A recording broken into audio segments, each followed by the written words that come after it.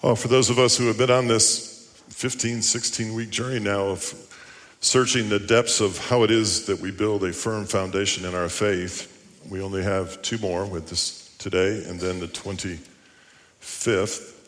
And then we're going to move on in July. We have a special 4th of July week service, a special worship guest with us that day. And I want to encourage you to invite your friends and neighbors and those visiting the Plateau to church that day. And then we move into our Freedom in Christ series. So if you need some of the faith and action sheets that we've been passing out, hard copies are in the back for every message we've done. And today this one is entitled Eternally. And I'm going to be looking at, first of all, 2 Kings chapter 7, verse 1 and following. This is an interesting thing. Have any of you ever studied siege warfare? Like, just for fun? Like as a hobby? Siege warfare, back in the day here that we're looking at, was one of the most barbaric, horrific means of which coming against an enemy. It mimics a lot of what you see in the Holocaust, but it's even worse. And we're going to take a look at an account in the scripture about that in 2 Kings to set us up to look at heaven itself. But siege warfare, the way it goes is the town is under siege. They're a walled-in city, and the enemy has surrounded the city, cut off all supplies. Debatable whether they have fresh water. They have no help, no allies, no one to help them at present. And the enemy just sits outside the city, out of arrow range, and enjoys themselves while those in the city starve to death. The book of Lamentations, verse 3, verse 20, 21 is quoted often. God's faithfulness is new every morning. That comes out of a siege warfare where Jeremiah is actually saying in the midst of Israelites literally having to eat their own children as they pass to survive. He says, God's mercies are new every morning. You thought you had a bad week. So we have this siege warfare going on, and then these lepers, they're part of the mix too. The lepers can't go in the city because they're not allowed to, don't know they'd really want to anyway. There's nothing in there for them. If they stay outside the city, they're just going to die anyway. So they make the decision, I'm going to go to the enemy camp. They kill us, fine, we're going to die either way, but maybe something good can come out of it. That's their logic. It says, Elijah replied, this is a prophecy about the whole thing before it happens. Elijah replied, hear the word of the Lord. This is what the Lord says. About this time tomorrow, a seah of finest flour, that's about 12 pounds of flour, will sell for a shekel, and 2 seahs, 24 pounds of barley, for a shekel at the gate of Samaria. In other words, he's saying that the hyperinflation that we're experiencing today will not exist tomorrow. The prices will drop by morning. And they're looking at him like, are you serious? The officer on whose arm the king was leaning said to the man of God, look, even if the Lord should open the floodgates of the heavens, could this happen? You will see it with your own eyes, answered Elijah, but you will not eat any of it. In other words, he's prophesying that this guy who's got a bad attitude won't be alive this time tomorrow. Siege warfare, inhumane, no question about it. It's disgusting. It is a gutless, sick, pathological stunt to take a group of people and barricade them in their own city, use their own walls as their own enemy, and watch their children perish, while listening to the groans and screams of hunger and listlessness. A slow, agonizing war of attrition against even toddlers and babies. It is a constricting warfare that suffocates a city with an enemy like a noose around it, not letting anyone in or anyone out, where people's bodies are emaciated, their minds are fogged, their vision is blurred, they're emaciated with no vitality, and the suffocation of all hope, they just sit in their own neighborhoods and wait for imminent death. It is a ruthless, demonic desire to see people suffer, a horrific, horrendous waiting on imminent dread, and you can do nothing about it. Even the rats in the city become listless and hungry and have to find more fertile ground. Pets, feral dogs, no longer linger in the alleys. They just temporarily lay in the streets. Few to any birds are present in a city under siege until the carcasses begin to show up. People will barricade themselves in their homes for a season, hoarding what little they have, hoping something will pass. At first, the prices are inflated. Hyperinflation follows, and then it skyrockets until the only remaining currency is food. Mental listlessness, drifting in and out of awareness, people half asleep in the middle of the afternoon, and their bodies are feeding on their own organs and flesh. The vibrant sounds of the city yield to a dull, quiet murmur. People lack the energy to even cry for help. There's no longer a reason to do so. There is zero capacity to render aid to one another. The desire to live makes way to a heavy, abiding emptiness and a desire likely to die. And when the stench of death comes, maybe someone has heard, maybe someone has got a message, maybe there's one last hope. And in the middle of all this, the prophet, the man of God, prophesies that inflation will go away by 9 o'clock in the morning. What a bold statement. The lepers, infected, sick people, unclean to everyone, wanted by no one, between two worlds, unwelcome in either one, all alone, ostracized, only having each other, and they're under siege in their own way. Their body is deteriorating. They're misunderstood, they're thought to be demonized, and they're thought to be deserving of their lot in life. They're racked with pain and their grotesque decay and their horrific decomposition. Now there were 4 men with leprosy at the entrance of the city gate under siege. They said to each other, "Why stay here until we die? If we say we'll go into the city, the famine is there and we'll die. And if we stay here, we will die. So let's go over to the camp of Arameans and surrender. If they spare us, we live. If they kill us, then we die." You ever felt like that? Nothing you could do would work out. You had it all figured out. Nothing seems to be a good option. It's a no-win situation. So they head to the Aramean camp. And when they entered the camp, they entered into a whole new realm. What they saw was the most bountiful, chock-full, plentiful, delightful, beautiful sight they had ever seen in their entire life, or even imagined for that matter. They saw bags and bags and bags of beans and lentils and barley and wheat and flour. They were literally celebrating with their grotesque limbs, dipping them into the bags and throwing the beans up in the air and laughing and yelling and celebrating because their choice had profited them. The camp was empty. Not a soldier was there. Just this bounty. Black-eyed peas falling in the backs of their shirts, jumping up and down, screaming, "Can you believe this?" These homeless lepers that didn't even have floors were walking over edible food on the floor of the camp of the Arameans. There was excess trampled under their feet as they danced in celebration. In the city, they had no running water. But in the Aramean camp, they had a chocolate fountain and a 2-sided buffet.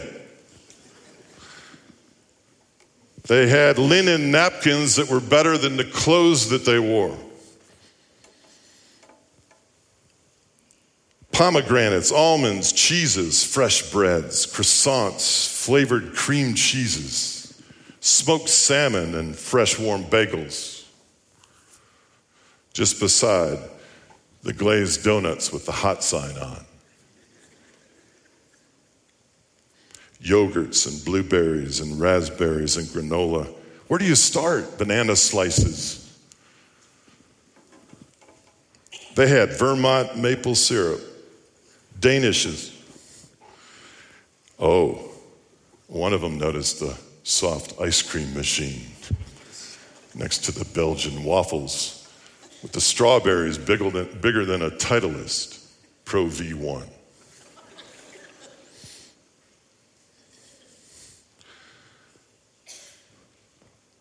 They were beside themselves.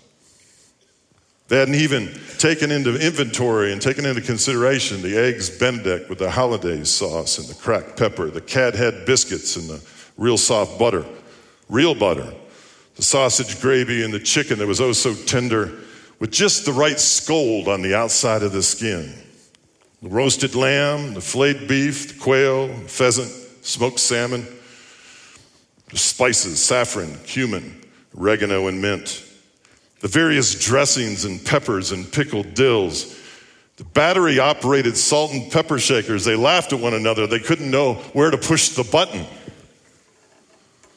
And the hot roasted Middle Eastern espresso still wafting through the camp. And there they were. Wherever they could, in any storeroom they could get to, in any tent in the camp, looking for the Tupperware to seal up this bounty, schlepping it into the woods, digging holes so they could retrieve it later.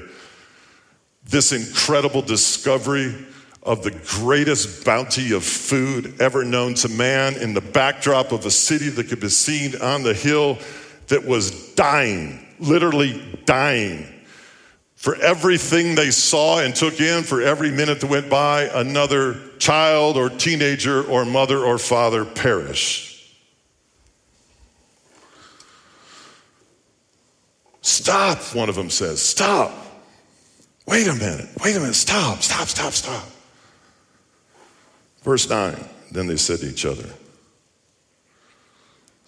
what we're doing is not right. It's just not right.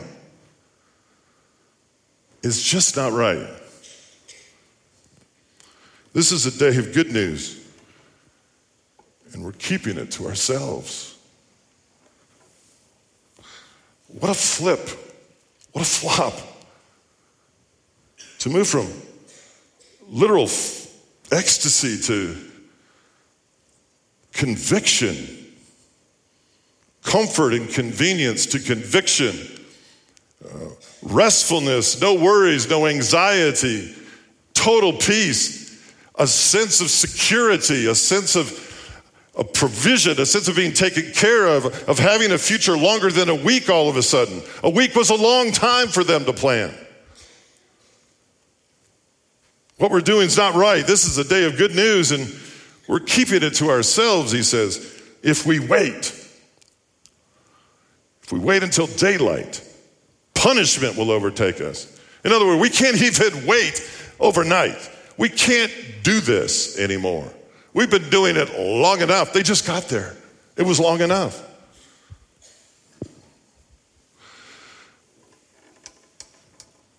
Let's go, he says. Let's get out of here at once and report this to the royal palace.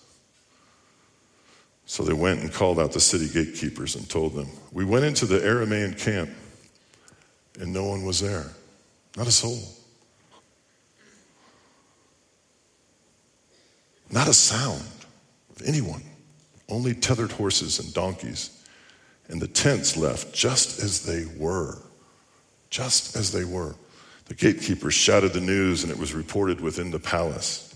The king got up in the night and said to his officers, I'll tell you what the Arameans have done to us. They know we're starving, so they've left the camp to hide in the countryside, thinking they will surely come out, and when they do, we'll take them alive and get into the city. One of his officers answered, have some men take 5 of the horses that are left in the city. Their plight will be like that of the Israelites left here. Yes, they will only be like all the Israelites who are doomed. So let us send them to find out what happened. So they selected 2 chariots with their horses, and the king sent them after the Aramean army. He commanded the drivers, go and find out what has happened. They followed them as far as the Jordan, and found the whole road strewn with clothing and equipment the Arameans had thrown in their headlong flight. So the messengers returned and reported to the king. The people went out and plundered the camp of the Arameans. So a seah of finest flour sold for a shekel, and only 2 seahs of barley sold for a shekel, and as the Lord had said. I don't know your situation. And for some of you, I do know your situation. And it may look like there's not an out. And there's absolutely no reason to expect an overnight turnaround. But it's possible. With God, all things are possible. Hope. Hold on to it. When everything you see says something different, listen. If I've said it 5 times, I've said it 15 in the last 4 weeks. A blind man has a greater sense of listening than we do. Faith comes by hearing, and hearing by the word of God. Faith is the evidence of things not yet seen. Close your eyes and open your ears and listen to the voice of God. You'll get the true story of what's about to go down. I don't know if you're aware of this, but according to Ascent Research in 2021, the average annual mean income of an American in the United States of America was $70,000. Interesting. The same average annual mean income of everyone outside of the United States in 2021 was an annual income of $2,800.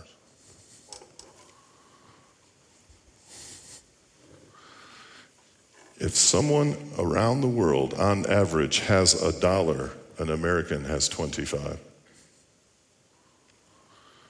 Someone around the world has $10, we have 250.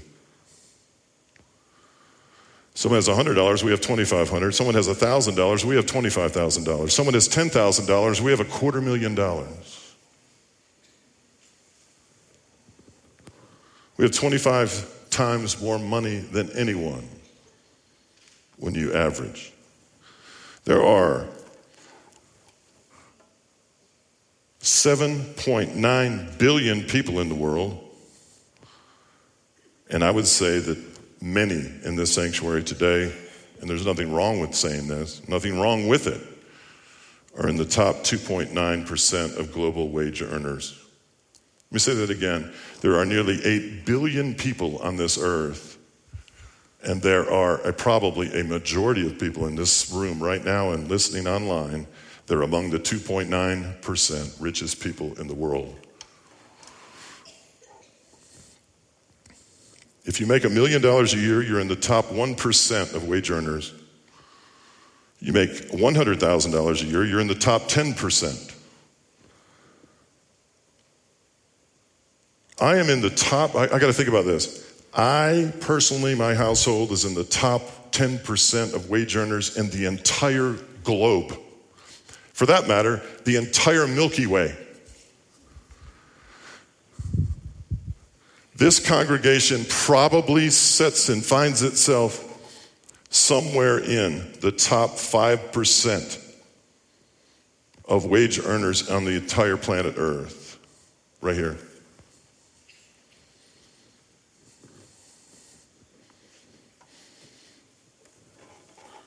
Let's forget about money for a second. It's not the point of this message, for sure. No matter how much we have, no matter how much we've invested, no matter how much we saved, when it comes to heaven, we have one thing in common. We enter it as paupers, lepers, hungry, and without.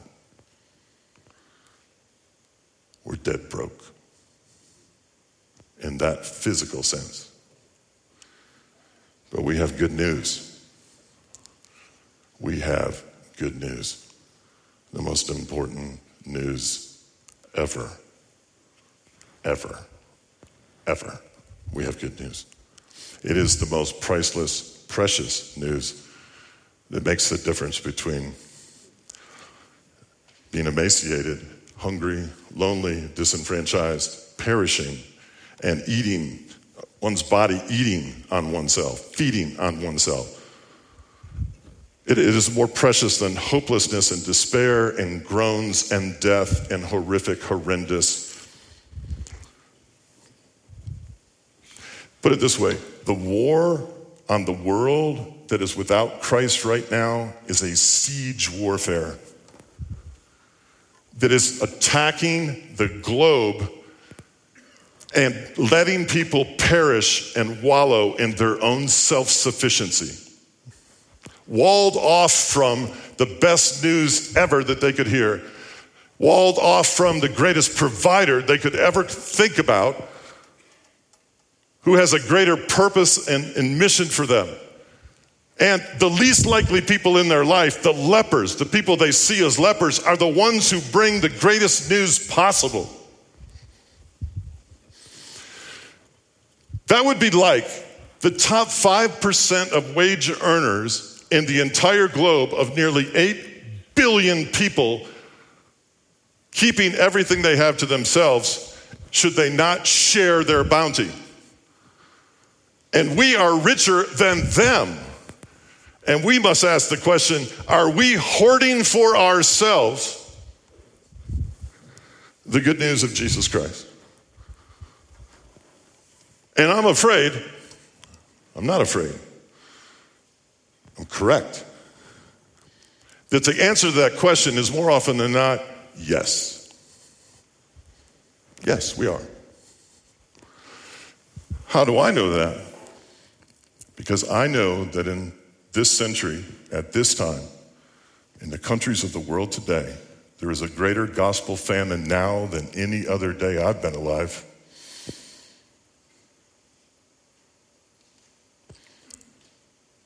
And we must ask ourselves the question as we throw our beans and lentils up in the air. Is this good? Or are there things for us to do? Are there things for us to share? Forget money. To whom much has been given.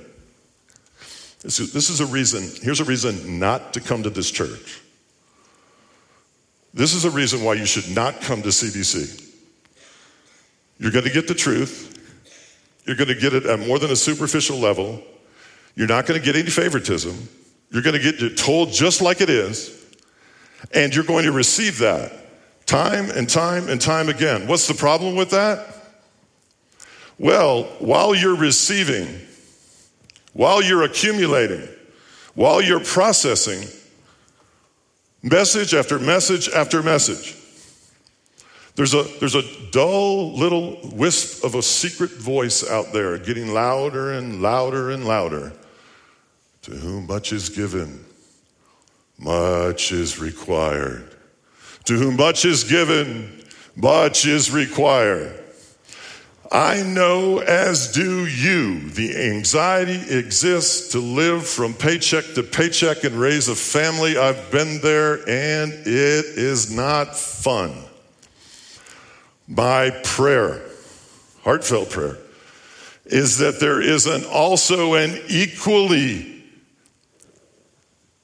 potent anxiety that ever grows in the body of Christ whenever we withhold from people the riches that they need from us, namely the gospel of Jesus Christ. May it cause you anxiety. If you do not want to do squat with your walk with Christ, make a difference in the remaining years of your life, go to another church. You will be far more comfortable than you are here. I'm telling you, you will become increasingly convicted by the Spirit of God. And that has nothing to do with money and everything to do with sitting on a bag of beans, looking at one another and not saying, this is not good.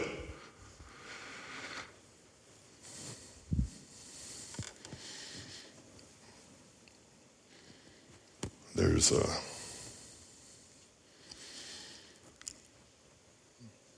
a gospel famine. People are starving. Women are being treated like objects and possessions in a majority of countries in the world, in the Middle East. They're crying out for some hope behind their walled neighborhoods and homes. Please help us. Please help us. Please help us. They're calling over the border. Please tell me how I endure this. Please tell me how I overcome this. Empty, spiritually emaciated people hoping maybe tomorrow the prophecy may come true.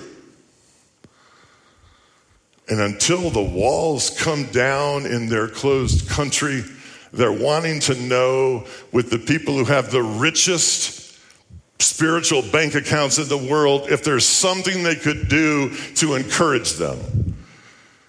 There are people in your lives who are walking dead men and dead women, shells of who they could be. Look into their eyes, nothing's there. Their conversation is as superficial as it can possibly be. The weather has depth to them. They have no purpose, no mission. They have no idea of the riches of the bounty of what it is to be in Christ, a child of the living God. To have access to wisdom, encouragement, insight, anointing, giftedness, purpose, mission, resolve. It's all right there, the total package. Look at your business. It may not be right to continue not to sow into the kingdom. Look at your workers, your laborers. It may not be right not to pray over them, lay hands on them, share the gospel with them. Look at the people in your life. It may not be right.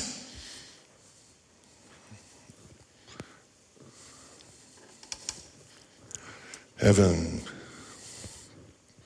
is euphoric. It is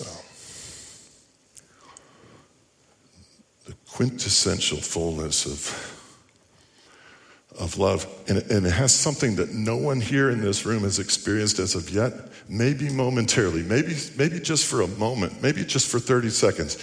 But it's timeless and it's without sin. I don't know that we have the wherewithal to understand that there's no sin there. There's no bitterness, there's no grief, there's no anger, there's no unforgiveness, there's no unresolved problems, there's no conflict, there's no fights, there's no bickering. It's a whole nother realm. It's a whole nother camp. It's a whole nother way. It's a whole nother perspective that longs for us to be there. But yet momentarily for us, it's here. We have access to this realm if we so desire to eagerly seek him and come boldly to the throne of grace. If we really do want to wait in the presence of the Lord, if you want the end of your bed to be that sanctuary or that place, that mountain, that log you sit on, that rock you walk over to, that trail you're on, where you're intimately connected with God and nothing else, it's that way every second of every day.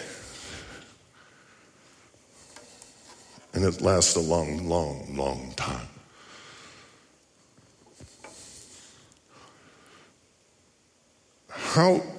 I'm asking myself this question as I'm looking at this passage, and I'm looking at my own self now, my own self. How bent am I?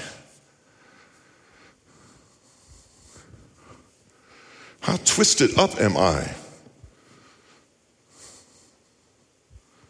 to withhold from others the riches that I have in Christ. How twisted am I? I mean,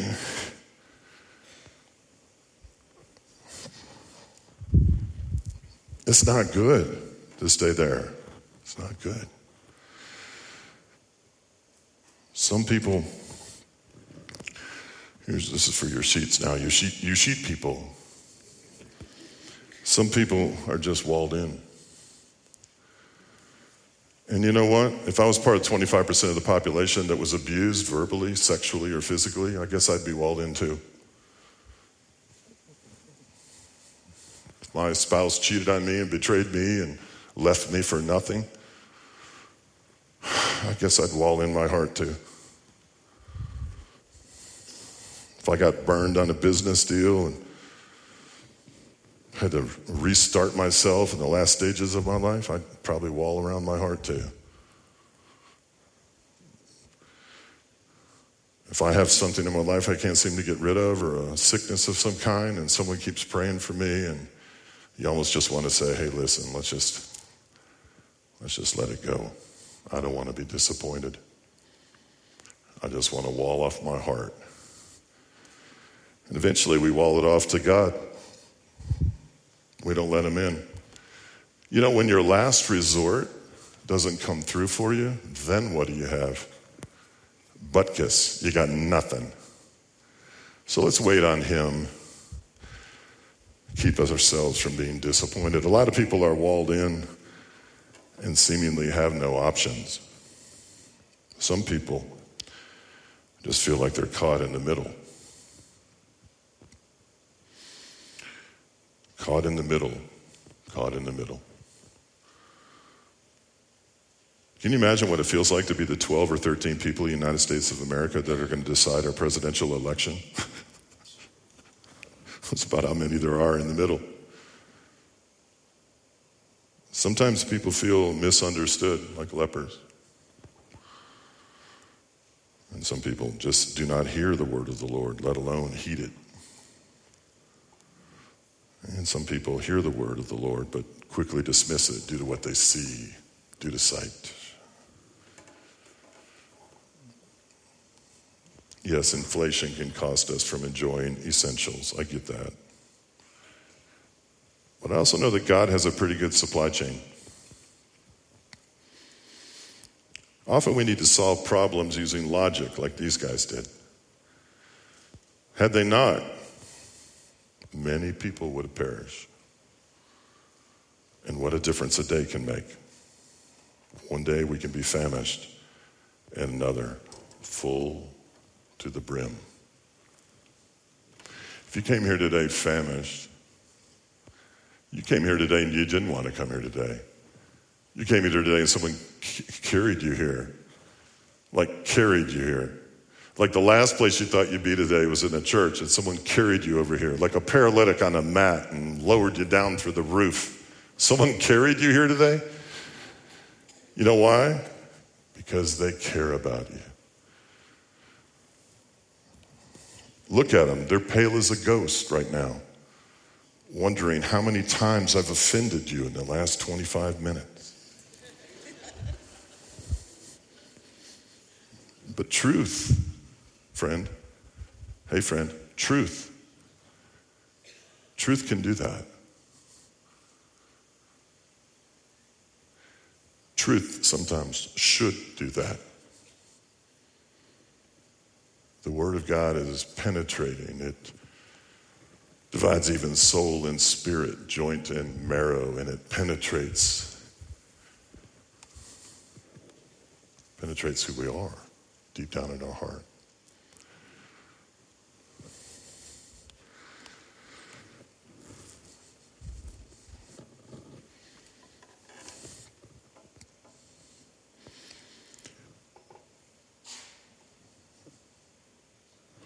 Enjoy and celebrate the blessings of God always. Many of us in here today are prosperous because we worked hard and we worked smart. And we should be prosperous. There's absolutely nothing wrong with that. It's God's blessing, God's approval. God's blessing on your obedience and your love for him. Don't ever be ashamed of that. Put it this way. Some of us are in the top 3, 4, 5, 6% of wage earners in the entire Milky Way. Think for a second. Just statistically think about this. Ponder this. What responsibility does that possibly have on us in light of such numbers? And why, of all people on earth, are we in this situation, in this place, at this time, in this country, with our freedoms, with our rights? Surely there's a purpose. No one, absolutely no one in this sanctuary is here because someone didn't invest in you spiritually. Somebody did something along the way. Prayer, teaching, sharing, counsel, listening to you, loving you unconditionally, inviting you to church. Something outside yourself, outside your walled siege city, got to you in your heart and pulled you one step, even one iota closer to Christ, and look where you are now. Now think of the rest of the world in need of somebody to lead their siege, get them out of their siege warfare and pull them out. You're going to hear plans, global mission plans in the summer of this year, that some of which are incredibly aggressive, others of which are not, but every one of which is necessary. I'll tell you that. Sometimes what we are doing is right, but not as right as it could be. And it's never wrong to do the right thing. I've had a really good week. And I'm going to share something anonymously about somebody that said something to me over lunch, and I hope they don't get upset with me because I'm not going to mention their name. I'm overwhelmed this week by the amount of people that I've interacted with that were here last Sunday who are thinking and intentionally thinking and attending a workshop, I might add, on the subject of generosity. I was eating lunch at one of the clubs here on the mountain, and someone walks up to me and goes, generosity, generosity, generosity. And I'm like, wow, I must have really come on strong. He goes, I'm doing it. It scared the tar out of me. Another guy I love this guy. He was sitting in a pew last Sunday, and earlier that week, he encountered a young man who wanted to take up golf but didn't have golf clubs. So out of the kindness of his heart, he went home and he got a driver and a putter and gave them to this kid with no golf clubs, no golf bag. Kind of as a start, the kid can get started now.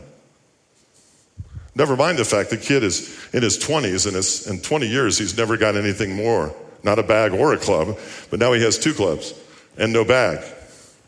At this rate, he's going to be a scratch golfer at 150. So he feels pretty good about himself. That's the way I read it anyway, and goes home, comes to church last Sunday, and he's sitting in the pew, and I don't know who it was here speaking last week, rattling on and on, droning on and on.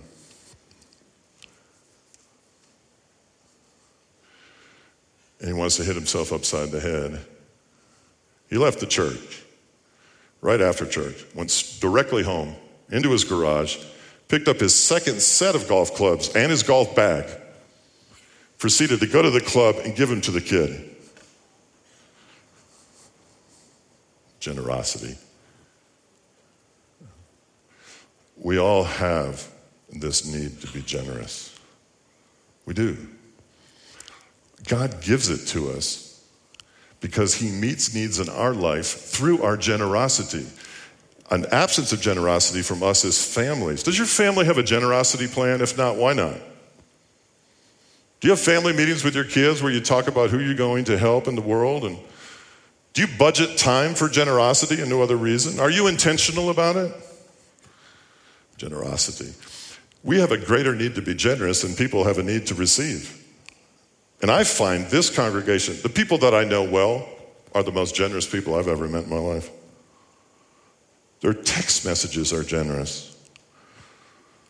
Their handshake has a generosity to it, an authenticity. Their encouragement.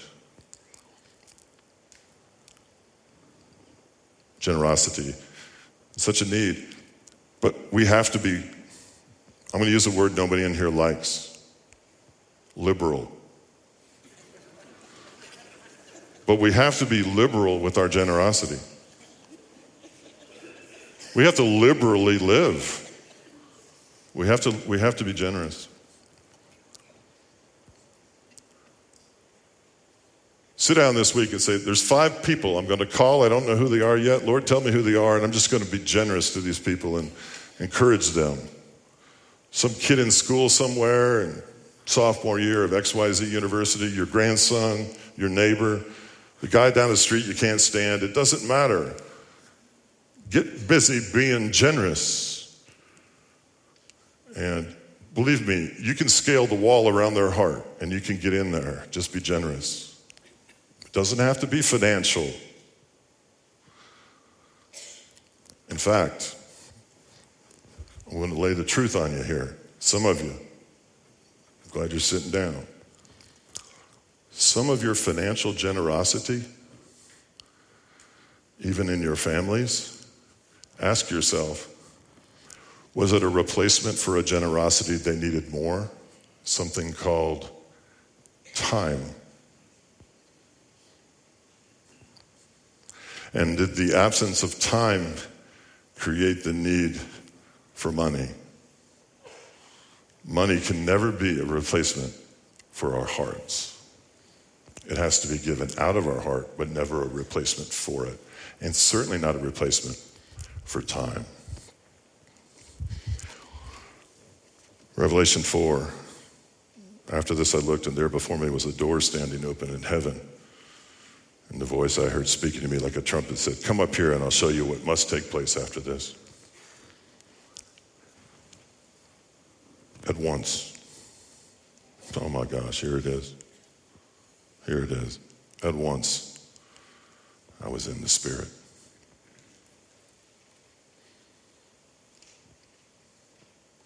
Translation. I don't know the last time you were in the Spirit, but you saw things differently. You valued things differently. You appreciated things differently, and you worshiped differently. If 99% of your life is living in the flesh, you'll realize, as he did, in an instant, at once I was in the Spirit. And there before me was a throne in heaven with someone sitting on it. And the one who sat there had an appearance of jasper and ruby. A rainbow that shone like an emerald encircled the throne. And surrounding the throne were 24 other thrones, and seated under them were 24 elders. They were dressed in white and had crowns of gold on their heads. And from the throne came flashes of lightning, rumblings, and peals of thunder. And in front of the throne 7 lamps were blazing. These are the 7 spirits of God, the fullness of the Holy Spirit. Also in front of the throne there was what looked like a sea of glass, clear as crystal. What else would you put in front of a throne other than something that would be the greatest job of reflecting the glory of Jesus Christ in every solitary direction to every tribe and every language and every people group? What else would you put there? The radiant Shekinah glory of Jesus sitting at the right hand of the Father. That's rich. Oh, that's rich.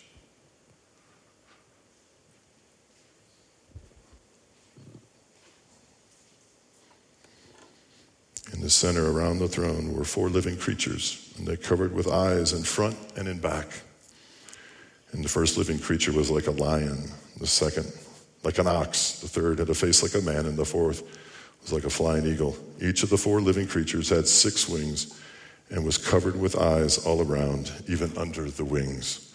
Day and night they never stop saying, holy, holy, holy is the Lord God Almighty, who was and is to come. That's their ministry. They repeat that. Listen, they repeat that in earnest every second of every day. In earnest. I would even say with the possibility of increased earnestness and increased authenticity with every articulation of holy, holy, holy. Discovering and beholding and taking in the grandeur and majesty and splendor of God, increasing the depth and the meaning with which they articulate every nuance of every word before the throne, and it only increases time and time and time again. And we think we know Jesus. To know Jesus is to realize it takes eternity to truly appreciate him. We feel rich now. Whenever the living creatures give glory, honor, and thanks to him who sits on the throne, who lives forever and ever, the 24 elders fall down before him who sits on the throne and worship him, who lives forever and ever. They lay their crowns before the throne and say, you are worthy, O Lord and God, to receive glory and honor and power, for you created all things, and by your will they were created and have their being. Our comforts and pleasures here on earth have no comparison with Christ. It's ridiculous to even think about the comparison. There's nothing in or on this earth that compares with Christ. To see life here on this earth is equal to or greater to than our afterlife. Oh.